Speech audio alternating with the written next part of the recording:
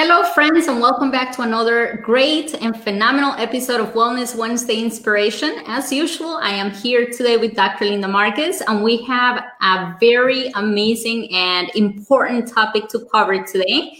And it's a topic that comes up to me as a provider all of the time.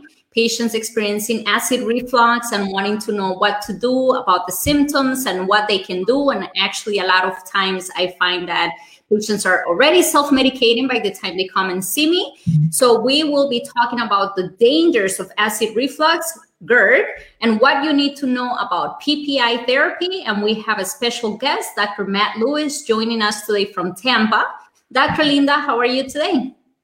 Hello, I'm great. Happy Wednesday.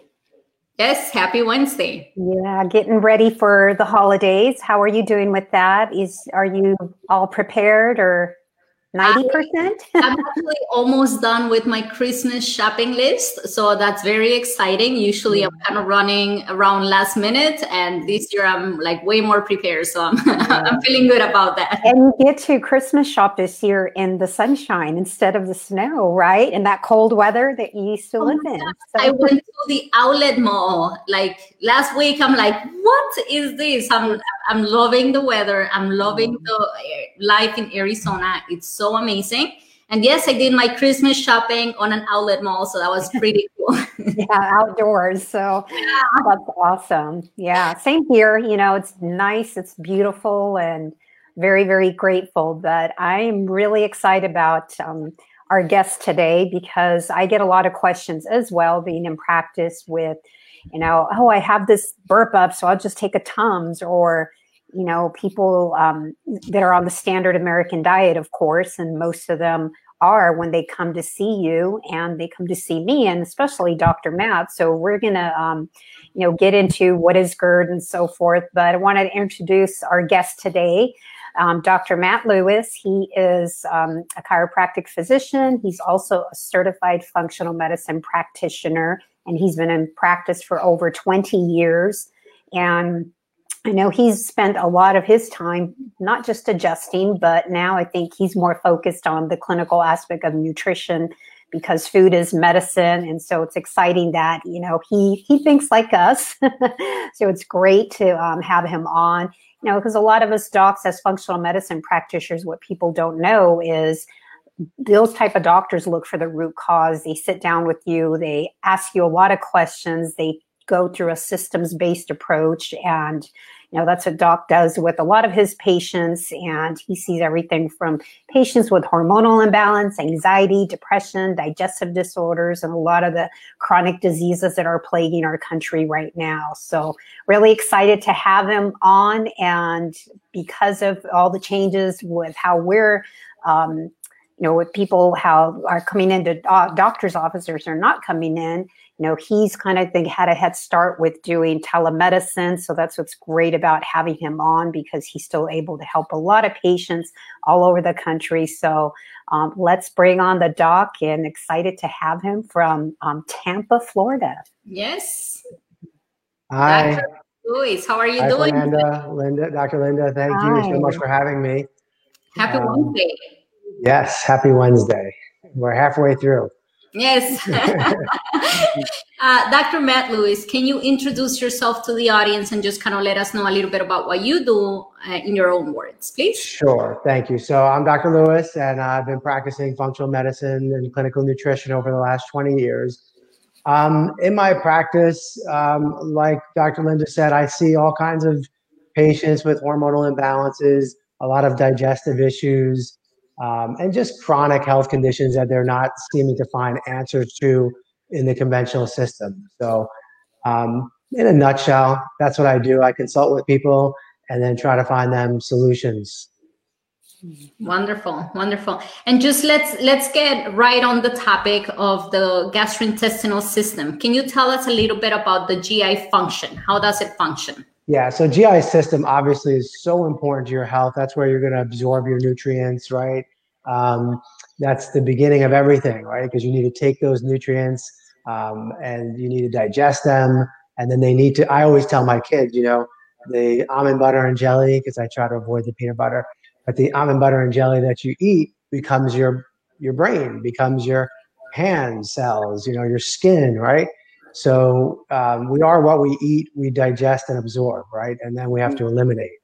All that's part of the digestive system. So, I like to try to keep it simple, but your digestive system is also very important in its relationship to the brain. There's a communication there.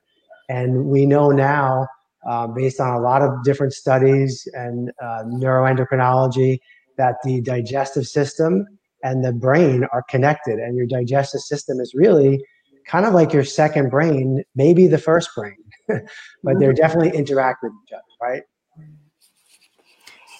So that would mean basically that everything that we're eating will impact the way that we think. Yeah, I think, look, I'm biased. I've been spent 20 years practicing nutrition and giving people nutritional advice. And so what I've seen is when you change a person's diet, you literally change your life, right? And anybody who's lost a lot of weight knows this. Anyone who's tried different diets knows that they can feel different depending on what they eat. But we sort of lost sight of that in medicine. So absolutely, what you eat is just so important. It's such a basic factor in your health, but it also is important about how you digest that, right? So you could be eating really well. Maybe you're not digesting well. Maybe you're not absorbing well. Maybe you're not eliminating well. So your bowel movements aren't normal. So any problem anywhere down from the upper GI all the way to your excretion, the lower GI can be an issue for your health. So you want to be healthy.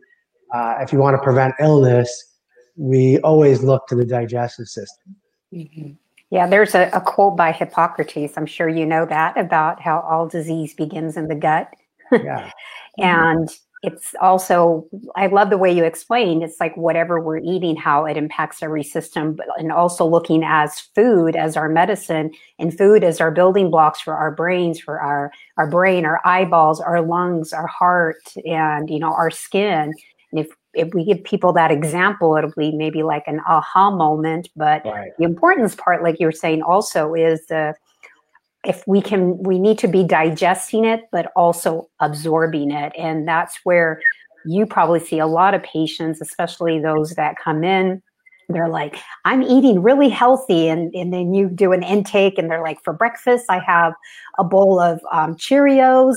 I have non-fat milk. At lunch, I have a sandwich. Right. And at dinner, I have lean meat with pasta. But I have this burp up and this burning sensation all day long after I eat. Does that sound kind of typical? It sounds familiar. Yeah. What is that burning maybe sensation? I'm taking omeprazole or proton pump inhibitor with that, or doing something to try to help, but I still don't feel well, right? Mm-hmm. So yeah, and clearly that's not good digestion. Even your best effort in diet might not work if you're not digesting well. But part of the reason that person might be experiencing a digestive problem is because they are maybe sensitive to some of the food that they're eating. They don't realize it. So if I can let the cat out of the bag, and just give a quick clinical pearl here, the number one reason I have seen over 20 years, this is just in my clinical experience and practice, is that when you're not having good digestion, I can almost always, especially in women, relate that back to dairy products. So you mentioned they're eating the fat-free dairy milk or whatever. Mm-hmm. And it's not that I think dairy is evil or anything like that. I just found that when you take it out of the diet, the patient almost always does better. So when you talk about reflux and that burping and that food coming back up in some way, or the constant bloating that we seem to have, or heartburn, if you're having pain somewhere, a lot of it's because you're not digesting the food properly in your stomach and in the liver and the gallbladder. So the gallbladder is not able to emulsify the fat or secrete bile properly. So the food's coming back up from the stomach. It's going the opposite way against gravity into the esophagus and causing irritation or inflammation. So if you can fix how you're digesting the food, and you can put in food that's easier for your body to process, then it's going to go down the tube the right way, and it doesn't reflux like that. So again, in my experience, dairy, is one of the top culprits. So if we wanted one easy thing you can do this Wednesday, and again, I hate saying this because I'm weird in different ways, but probably I don't like dairy that much. Personally, I know people, and I love food. I'm a total foodie, but I'm just not a huge. I never was for whatever reason, and I know how people love dairy. So it's easy for me to say, "Hey, avoid dairy," because I don't like it. But that's not why I say it. I say it because of what I've seen clinically with it, and women aren't going to the bathroom for 3 or 4 days, and I know. Doc, you've probably had, and Fernanda, if you're working with people that with nutrition, women that don't go to the bathroom for 5 days, 8 days, 10 days. That's extreme, but we've all seen that. But typically maybe they're having a hard, dry stool once a day, or maybe every other day, and they think it's normal, or they're not sure if it's normal or not. You take the dairy out, and it just like 20 years of that tends to start to relax in most patients.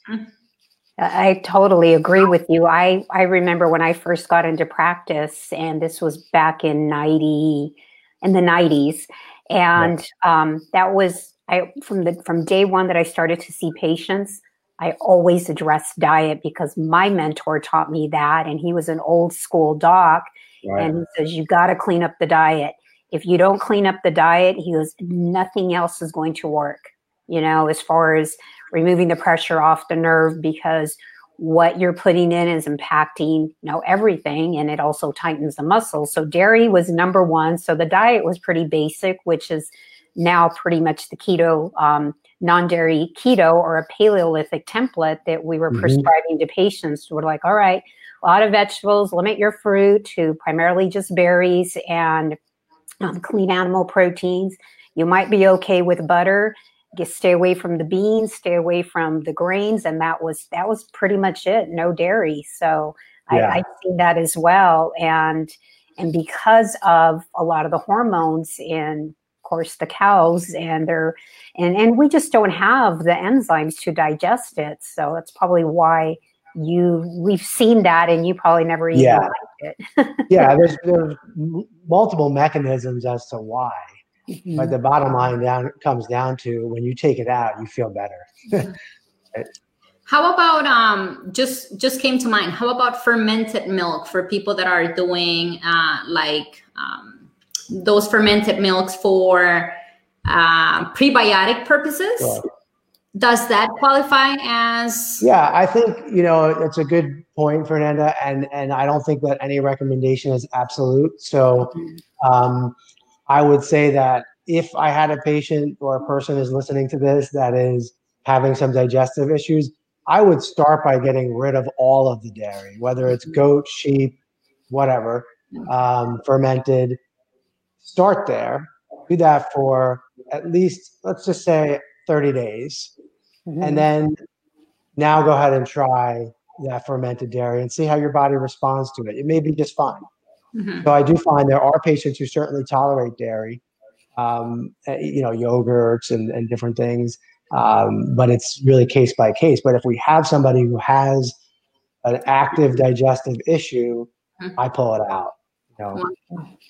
Dr. Matt, why is it that this problem with acid reflux is becoming so common? I mean, I see it a couple times a day in my practice, many times, and it's so common that you find these medications and these advertisements, and these TV shows and everything, and propaganda about these medications, Pridosec and Zantac and Tom.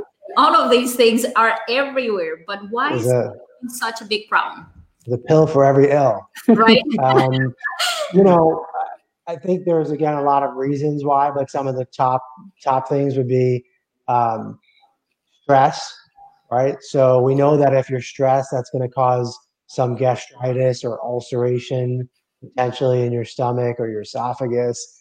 And so when you're stressed, body can't handle the normal acid production. And we have certainly right now, and I think for a long time in our culture, a lot of people that are having, different stresses that are going on. So I think when you have a chronic, ongoing, sort of unrelenting stress, that leads to digestive difficulty. So you see the doctor, and the doctor is there to try to help you. And they take out their prescription pad, or you go over the counter and they say, hey, this will take care of the symptom. And that's true for a lot of people initially, but it doesn't resolve the problem. I think a lot of antibiotic use attacks the good bacteria in your digestive system. So that's going to create a situation where you no longer have good soil. Like, think about like a plant, you need good soil. Your stomach needs good soil. Your intestine needs good soil. Particularly in the intestines, you need to have the right bacteria there. And we all have our own bacterial counts that we need. When you take an antibiotic, it clears all that out. So many people have taken multiple antibiotics over a lifetime. And so with the use of more and more antibiotics, we see yeast overgrowth, and we see a loss of good bacteria that will lead to gastric problems. Those are probably two main ones. And then, of course, go back to the diet, right? Processed foods, soda consumption, alcohol consumption, all the things that we know, like when you're taking the hot dog and you're putting the hot sauce on it. We tend to do things over our life that irritate our digestive system. So then we go look for a solution, and it comes in this nice little packaged pill. And that's why so many people are on it. Mm-hmm. So I wanted to kind of expand on that, because what you said about stress, because there's so much stress nowadays, and from physical, chemical, emotional stress. So in essence, the stress is because our body is in a sympathetic or parasympathetic state, right? The sympathetic is more of a stress state. Parasympathetic is more a relaxed state. And that's the type of state we need to be in when we're eating and we're digesting food, right? Because Correct. If we're in that sympathetic state, it's just like some of the functions of the digestive tract are going to be downregulated, and they can't work properly because a person's like eating on the go. They're eating so fast while they're driving, and they're so stressed out. They're like, okay, I'm making a phone call. I'm trying to navigate where I'm going to my next appointment. And oh my gosh, I'm running late. So that's another reason. Thank you, Liz, for tying that in, because, right, it's an automatic thing, your digestive system, right? That's part of the autonomic nervous system. So it happens. We don't think about it. We take it for granted. Mm-hmm. But when we're on the phone and busy and stressed, and it has an effect on our nervous system. And our remember we said the digestive system is like your brain, and it reacts to that stress and it will shut it down. So you're dealing with a slower digestive response, right? Mm-hmm. Because of stress. So that's a perfect tie-in, and hopefully people see that connection. It's like, oh yeah, it matters that I sit down and relax and I chew on my food, and I chew it thoroughly. Like, those are basic things, again, that I think are missed, because people aren't being educated enough about what's causing the problem. And sitting down as a family, which I know I used to do that a lot with my parents. We would all sit at the table, and dinner was like a big ordeal. It was like, okay, we were at the table for at least an hour. Nowadays, we don't see that as much. I don't know. Do you see that in your household a lot, Fernanda? When you have you spend an hour with your family for dinner? Not an hour. Definitely not an hour. No, and things have changed, and definitely I used to have the same thing basically at home, right? And going to my grandparents' house, and everybody sits in the table, and nobody gets up until you finish the food that is in your plate. But everybody would kind of just sit and talk and converse and laugh and, share about the day. And that's definitely a tradition that has continued to be, that has changed, right, with time. And I'm part of the change, right? Because I don't do that. I mean, I sit with my kids every morning for breakfast and every afternoon for lunch. I do sit with them and I eat with them, but we don't spend an hour, right? Mm-hmm. I mean, probably 20, 30 minutes at the most. And then everybody finishes, and okay, you got to go do homework. You got to go do your laundry. I got to go back to work and whatever it is. So yes, definitely.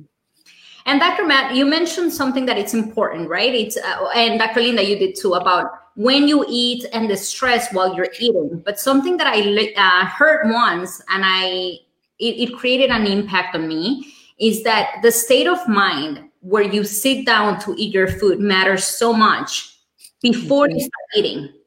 So if you're mad or if you're anxious or if you're upset about something and you sit down and you're eating with that kind of thought in your mind, even if you are taking your time and even if you're eating healthy meals, but if you have that in your mind, then that's also affecting how you are digesting your food and how nutritious that food is for you.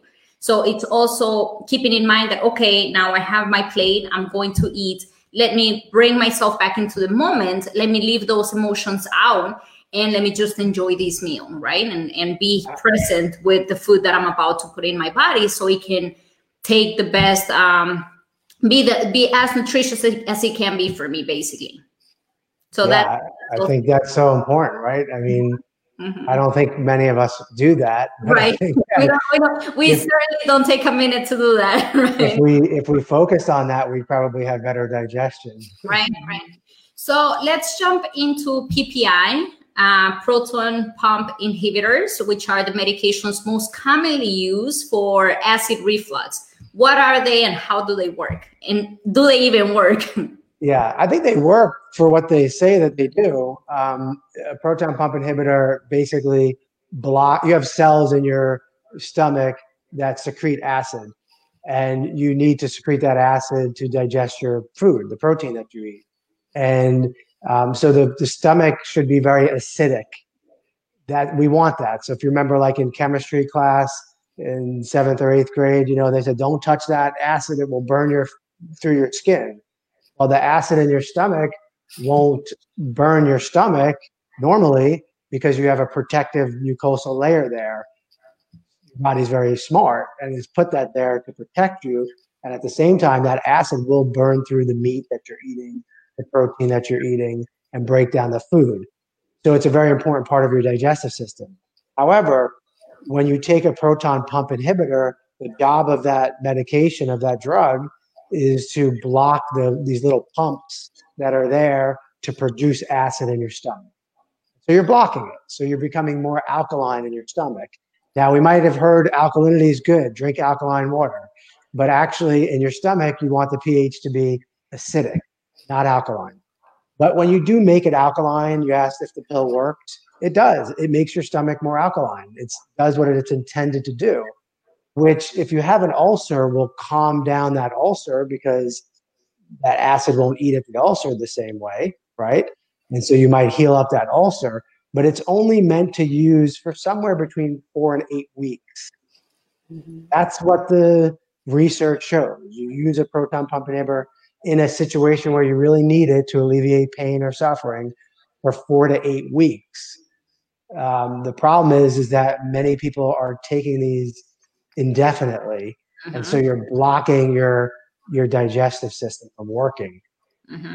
So the pill works, but the pill also comes with side effects.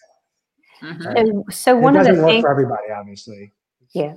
So one of the things with protein pumps, I wanted if you can kind of explain this, because when you take medication, it's just not specific for that, because we have protein pumps and other cells in our body, and that's never explained to people.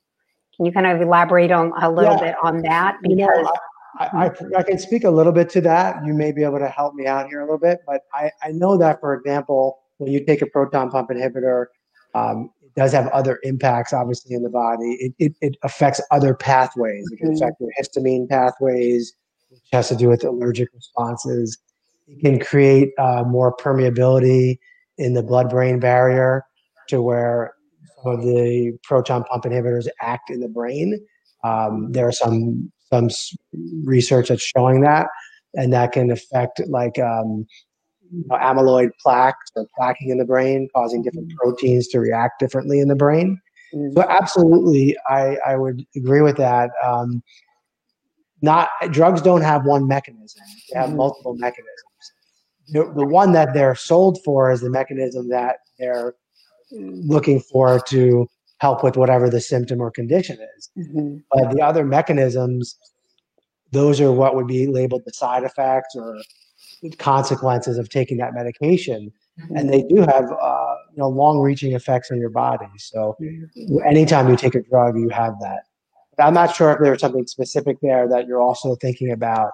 Yeah. That maybe you want to share about that. Well, just because how it impacts, other systems in the body, there is a cascade of effect on when the stomach doesn't make enough, hydrochloric acid, enough acid, because it stimulates other mechanisms to work, like the pancreas, the gallbladder, the liver, and so forth. So there is a cascade of effects on all that. But because every cell does have, they do have protein pumps, pretty much all cells in the body, with the exception of I believe the red blood cell.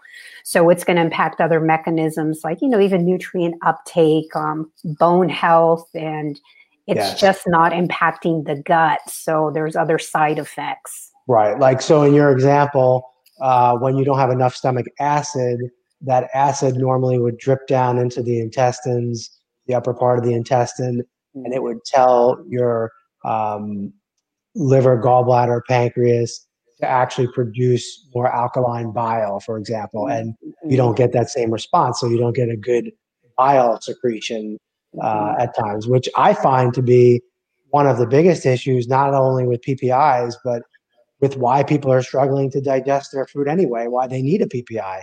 It actually doesn't have much to do with the stomach. I don't know the exact number, but I would say in the majority of my patients, if we take care of their liver, their gallbladder, and we thin out their bile, or we just, kind of do like a little bit of a liver flush or cleanse, that actually will help to get rid of the digestive issue and this, what is appearing to be the stomach or the heartburn. Because again, the liver, I look at it like a bucket, or like an oil change. So you get your oil change every 3,000 or 5,000 miles, depending on what kind of oil you're using, and you change the filter in your car. But in your body, one of those filters, there's multiple filters, but one of them is your liver, and it's processing a lot, including these medications. And the liver fills up like a bucket over time, and it's not functioning at its optimal. It's not broken, but it's getting backed up. And we need to rest the liver for a while. We have a liver that's not functioning right. A lot of times the gallbladder gets taken out because we're making the bile too thick. But you need that bile to emulsify fat. You need a healthy liver to break down your food. So I find that's really the problem in, I would say, the majority of cases where you're having upper GI issues. If we look for the gallbladder and the liver, and there's some supplementation that you could use to help with that. And there are some dietary changes, like we mentioned earlier with the dairy, that would usually eliminate the need for the PPI. We have been talking a little bit, of course, about side effects, potential side effects from PPIs, because they have different effects on different parts of the body, not just on lowering the acidity of the stomach.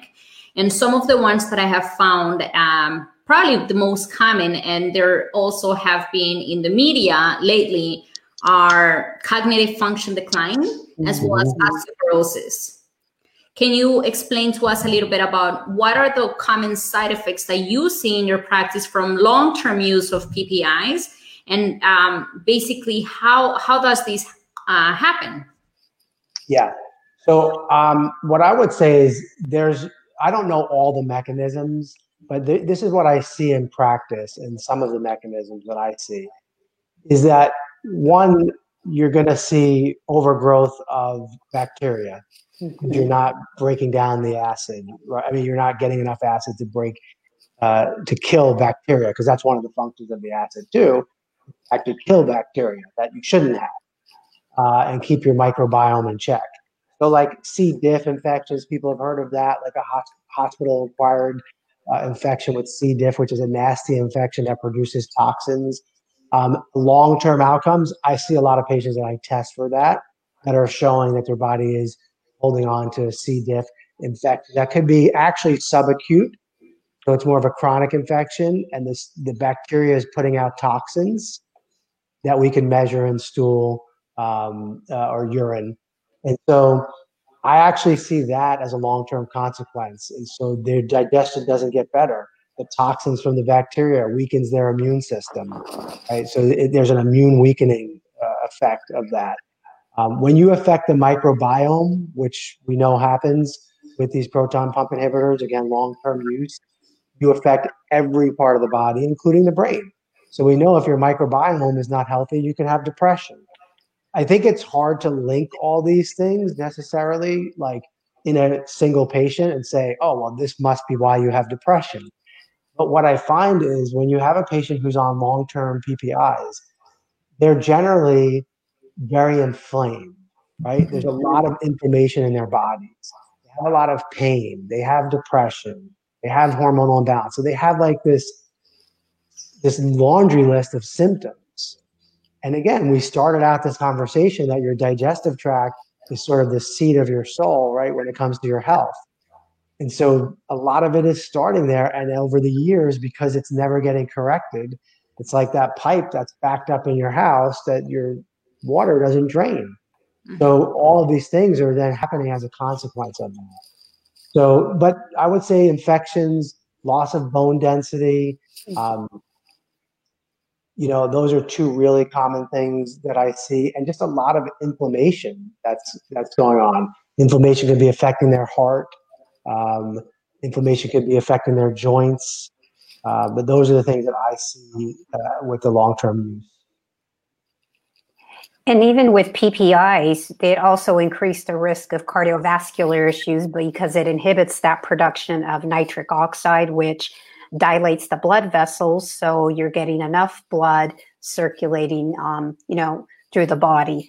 So that's one of the things that I have also seen. Would you care to comment on that? Is that something that you've seen also in your practice? Yeah, well, when I say I've seen it, I feel like a lot of my patients in that scenario where they're on long-term PPIs do have heart conditions. I don't know if it's directly a relation to them taking the PPI, although I know that that's one of the mechanisms. So we certainly could connect those dots.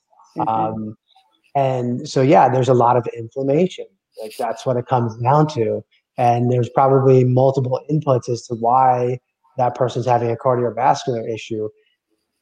I would sort of look at it like if I could flip it around a little bit and say, if I can get a patient off a PPI that's in that situation where they have a chronic heart issue or diabetes or any of these inflammatory conditions, I know that this person is so much healthier. When I go back in and I check their cholesterol profile and I check their CRP, their inflammatory markers, and it's all getting better, right? So that to me is like, when I start with a patient, I see they're on a PPI and I see they're on, cholesterol, blood pressure, like the traditional medications, right? It's like their goal is usually, I really, I wish I could get my blood pressure under control, or I wish they might have a digestive issue that they're concerned about, but they're not always saying, hey, I want to get off my PPI, right? But I'm saying, hey, I want to see if you can get off your PPI, because I know, like what you're saying, Doc, is that if they come off of that, all of these things are going to improve, right? It's a systemic kind of, it's a good domino effect. Yeah, everything from you were saying, even just brain health, which is huge, because that is, we see so many problems nowadays with dementia, and you can't cure that. It's like you have to prevent it. And yes, there's a lot that you can do for them, but it's almost irreversible. And taking precautionary and preventive measures nowadays, I think, is really the key. Prevention is the cure. Absolutely. So it's so important that, we have docs like you that are out there educating, and you do a lot of YouTube videos, podcasts, and you probably even have a lot of classes that you probably would hold for your patients too. I'm doing a webinar tonight. Awesome. You're going to have to send us a link and we'll share it here. But, we want to learn from you, and I'm sure our audience, and, we're always learning from each other. There's no one doctor that knows everything. I'm on the phone. I was talking to one of my OBGYN friends last night as she was driving home, and just having this conversation of what's going on. And, we got into some patient, clinical trials that she was talking about, she's involved with. And it's just, it's really exciting that we can collaborate. And, and Fernanda and I have these conversations, she's a nurse, and, type of patients he sees in a hospital setting that sometimes are more acute, where you and I see a lot of patients that are more in a chronic situation that have tried I'm always everything. sending them over to Fernanda, like, you have an acute problem. You need to go now, Back to me when you're more chronic. Send them my way. Yeah. To me for prevention or when you're really chronic, but not when you're, need a defibrillator. But yeah, one thing I appreciate the learning and the sharing here. It's a really nice forum and format to do that. One thing I would like to add, if I can, is that another thing that I see that leads to PPI use that I didn't mention earlier, but I think is really important and not talked about a lot, is actually mold exposure. And it's kind of weird because, well, just to share a little bit of my story, I got sick about 15 years ago, 5 years into my practice. I mean, really sick, like worse than my patients or just as bad. And I didn't know why. I had no idea. I was eating healthy. I was working out. I mean, yeah, I had some stress, but it wasn't like anything mind-blowing, but I just couldn't pinpoint why that was happening. It turned out I worked in a building that had pretty bad mold. And so anyway, it took me a number of years to I couldn't find any doctor who knew anything about it or how to help me. And I didn't know that's what it was because you couldn't see it. It wasn't even visible. I'm breathing in all this mold toxin and I'm getting sicker by the day. I can't digest my food. I developed a gluten allergy, which I never had before. I didn't have celiacs. I couldn't eat. I couldn't eat anything that I used to eat. And again, I was eating pretty healthy before that. So long story short, it took me a while and I did find the right doctor to help me. And then I got trained myself because it's like what I realized was I was I'm sure you deal with a lot of patients who have digestive issues because when it comes to functional medicine, it tends to be an entry point for patients. And I had a practice called Enzyme Replacement Nutrition, where I was actually, that's what I was doing, was helping with digestive issues. But also I was treating a lot of patients with Hashimoto's, with acute thyroiditis. And after I recovered, I actually connected it and I saw that the mold, if I look at all my patients who did not respond to the diet, who didn't respond to the supplementation, whatever treatments we were doing to help them. So that patient that you have that you're doing everything that's in the book that and then it's not hitting the mark. I looked back and I contacted all those patients and I asked them if I can test them for mold exposure, and they were happy and obliged. I did that, and 85% of those patients had mold exposure ongoing. Wow. And when the ones that were able to rectify and change their environment, and we had to do some different treatments, got better. And so now, whenever I approach a patient who comes in and says to me, "I have a digestive issue," I always ask about not only their current environment, but their past environment. Were you a teacher? Did you work in an old school building? Did you work in a government building? Were you in the military? Did you live in a home? Did you live in an apartment? Did it smell musty? And I make that part of my survey. And then if I think it's important, I'll go after it. So, just want to throw that in there when a person is not responding. A lot of people that are complaining of small intestinal bacterial overgrowth, which I think relates to this topic. Again, I find the reason they're not getting better with multiple treatment efforts is because there is either a past or current exposure. That's a huge clinical pearl. Thank you. You're welcome. That's amazing because you went through that, and a lot of times all of us, and Fernanda has her story too. It's just like, she was on medication. She can tell you the story better, but we sometimes have to go through something ourselves in our own health so that we can really help and serve others. And we can say, I know what you're going through. I know, but I wish that didn't have to happen. It's like every doctor you talk to that's like, in our field, right? It's like, at some point, like, well, let me tell you my story. It's like, really? And I remember when I first started in practice, the first 5 years, I didn't have a story. Yeah. I didn't have a story. I felt good. I always felt healthy my whole life. I never had anything to speak of. And to be quite honest, I had empathy. I felt like I did. But when patients came in, there were times where I was sort of like, I don't understand why you don't feel good. Like if you just change your diet, there are reasons that people don't feel well. Right? And like you said, sometimes we just we got to live it. Yeah.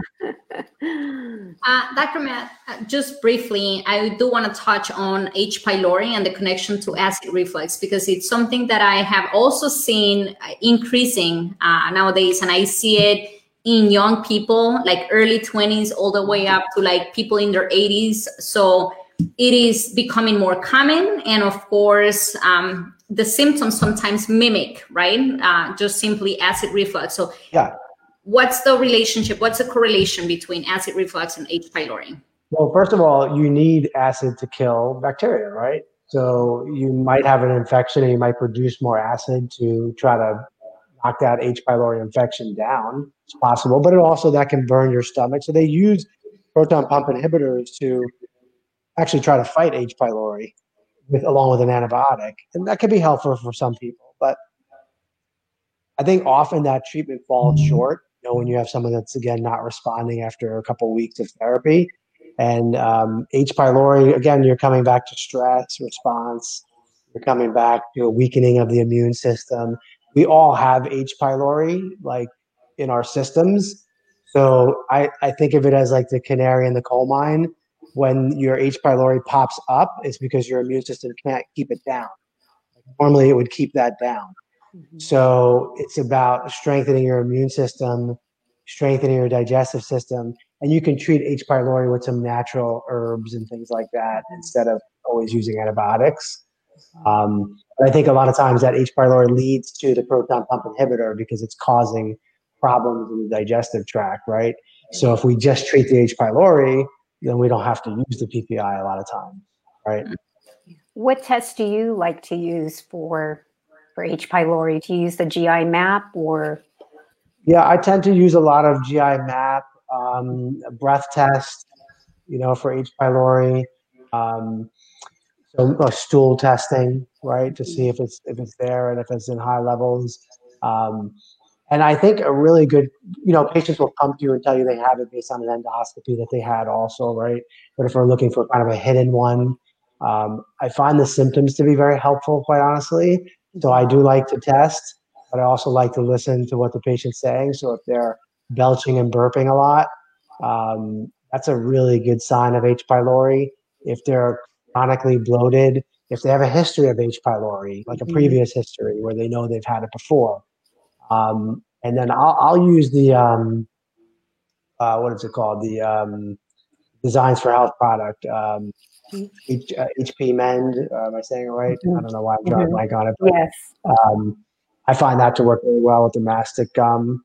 So I'll usually do like a 30-day trial or something like that and see, how they respond.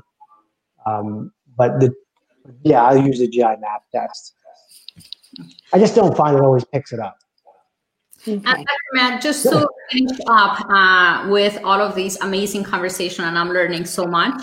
We like to do things naturally, and we like to recommend, the best solutions that anybody can take just naturally to improve any type of symptoms. So what would be the best natural recommendations that you can give us for someone who's experiencing acid reflux type symptoms currently? Yeah. Well, of course, it depends somewhat on the mechanism, right? So notwithstanding that, I think someone should see a doctor. And so they can talk about it like we're talking about it now and figure out, why might they have this problem? That's the most important thing. But okay, I'll entertain. So like, GastroMend HP, if I think I have H. pylori, is a very safe and effective way to start a treatment regimen, okay? Another thing I would do with reflux, I really like aloe, like the fractionally distilled aloe water. I use a lot of that because it soothes the stomach lining. And a lot of times when you're having these problems, it's because your mucosal lining is not healthy. Remember, we talked earlier about there's a mucosal lining that protects your stomach. So we want to build up that mucosal lining. So there are products like glutamine that can help to build up that lining. You can use aloe. So I like to use a lot of those things. marshmallow root, not campfire marshmallows. There's actually marshmallow root, which tends to soothe. So that's all the stuff that can help like the lining of the gut. But then I like to use a lot of liver and gallbladder support. I really find that, like I said earlier, that's at the root of a lot of the issues. So sometimes it's a combination of these things that works. And some people also are aggravated by some of these things. Yeah. So that's why I think it's important to know what you're doing, because a patient or a person will go online and try something. And I'm all for that, except they try something and maybe it's not done properly. And then they think, oh, that doesn't work. Then they wind up on a PPI because it didn't work, but because we didn't apply it properly. So, but I'll use like a lot of like bitter formulas. Mm-hmm. So one that I like a lot is a company called Quicksilver. You probably are familiar with them. Mm-hmm. And they have like a couple of different bitters. And bitters, like you think about alcohol, when you drink, people put bitters in their alcohol because it soothes the liver and the kidneys. Mm-hmm. Those are part of helping your elimination. So that tends to help a lot with digestion. So I'll use that. And I also like, from Designs for Health, the LVGB, which you probably use as well. Mm-hmm. That's a liver gallbladder support that thins out the bile. So it improves digestive function and it prevents the reflux for a lot of patients. So those are some of my favorite ones. Wonderful. So go ahead. So in essence, you probably would recommend, because I know a lot of people will go online and they Google something. And I kind of explain to people, it's just like, well, you have all the ingredients, but if they're not, if they're not placed in the right order and baked at the right temperature, right, you're not going to get the outcome. And that's the importance of seeing practitioners like us, because we can we're there to listen, and we've seen this so much, and we have a systematic approach in helping patients. And sometimes the frustration is, like you said, oh, I tried that and it didn't work. But there isn't just one mechanism. There's quite a few that. Right. And I have news for you. I've tried things on patients that didn't work too. Right. So, that helped me with that particular patient to say, oh, okay, I see why it's not working though. I have the expertise to know why it's not working. Let's do this. This is going to work. Right? Mm-hmm. Because now we know why. But if you're just taking it by yourself, it's unfortunate, and it's not expected for you to know, but you don't understand why it's not working in a lot of cases. So it's hard to get the right result. I mean, if it was so simple, right, then I would just help every patient on the first visit, and I'd be, like, okay, on the first visit, you're all done. I never need to see you again. But it's not. You have to work through with a patient the right solution for that person, right? So I don't think we can get away from it. People are going to be online. They're going to be purchasing stuff. I mean, even doctors like ourselves sell things online, like, their protocols, and people purchase them. And I have patients that call and say, I'm doing such and such doctor's protocol, and but I don't feel good. And it's like, well, you're not doing it right, because you went out of order. Mm-hmm. You did the protocol, which was probably pretty good, but you didn't need that one product. Mm-hmm. You needed more of this one, or never changed the dairy. So it's getting it all right. So I support people trying. I always like when patients come in that have already tried stuff, because that gives me information, right? Like, oh, what'd you have it work? Okay, that already tells me something about what's going on. So, but it's probably in people's best interest to just get help. Right. And Dr. Matt, if anybody wants to schedule a consultation with you, see you as a patient, where can they find you? So my website, and thank you for asking, Fernanda, is Dr. Matt in Tampa. So you just spell out doctor, spell it all the way out, and then mattintampa.com. So Dr. Matt in Tampa. I do virtual consults. So I'm seeing patients now all over the country, which is fun. And I've tried to make it really easy for people. If they go to there's a scheduling tab somewhere there, and they can just go to the bottom. My fees are listed. You can click, you can schedule your own appointment, you'll get your paperwork, and then I magically show up at your appointment time, just like we're doing now. It's really cool. So yeah, that's how they can do it. Wonderful, wonderful. And what's the webinar that you're doing later tonight? So tonight I'm doing my Dr. Matt's super immune protocol. Ooh. And so I'm going to just talk a little bit about how to keep your immune system strong. Obviously, we'll talk a little bit about COVID and what to do. And with that, I actually have like a free program for people.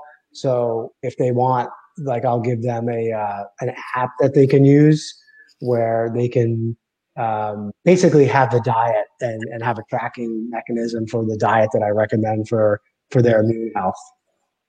Is the information on your website? No, it's not. Okay. So I can send you something, a link or that whatever. Would be perfect, and we can post it on our page. Yeah, I appreciate that. It's going to be at 7:00 tonight, Eastern. Okay, perfect. Yeah. Thanks so much, Doc. We just wanted to ask you, what is one thing that you are grateful for today? That's a great question. I mean, I have so much to be grateful for. I truly am grateful for this conversation. I enjoyed it a lot. You guys are really nice to talk to, and I'm glad that we met. In my life, it's my kids, right? My family. So, with all this COVID, I like to be outdoors, but I've gotten to be at home more. Mm-hmm. And so in that way, I know it's been tough for some people. But in that way, it's been very, very good for me to be home more with my kids. So I'm grateful for that. Thank you. Thank you so much for being here with us today. I really also appreciate you so much and Dr. Linda, and this episode, so informative, so relevant to everything that's going on with the stress and stress management, the way that we're eating, and also such a common condition. So thank you so much for your time. And to all of the audience, thank you for tuning in and being involved and investing in yourselves and your health. So with that, we will let you all go. And of course, don't forget that we meet next Wednesday at 1 p.m. Mountain Standard Time, and we will have another great conversation with a phenomenal guest. Yep. All right. Thank you. Take care. Have a good day. Bye-bye. Bye-bye.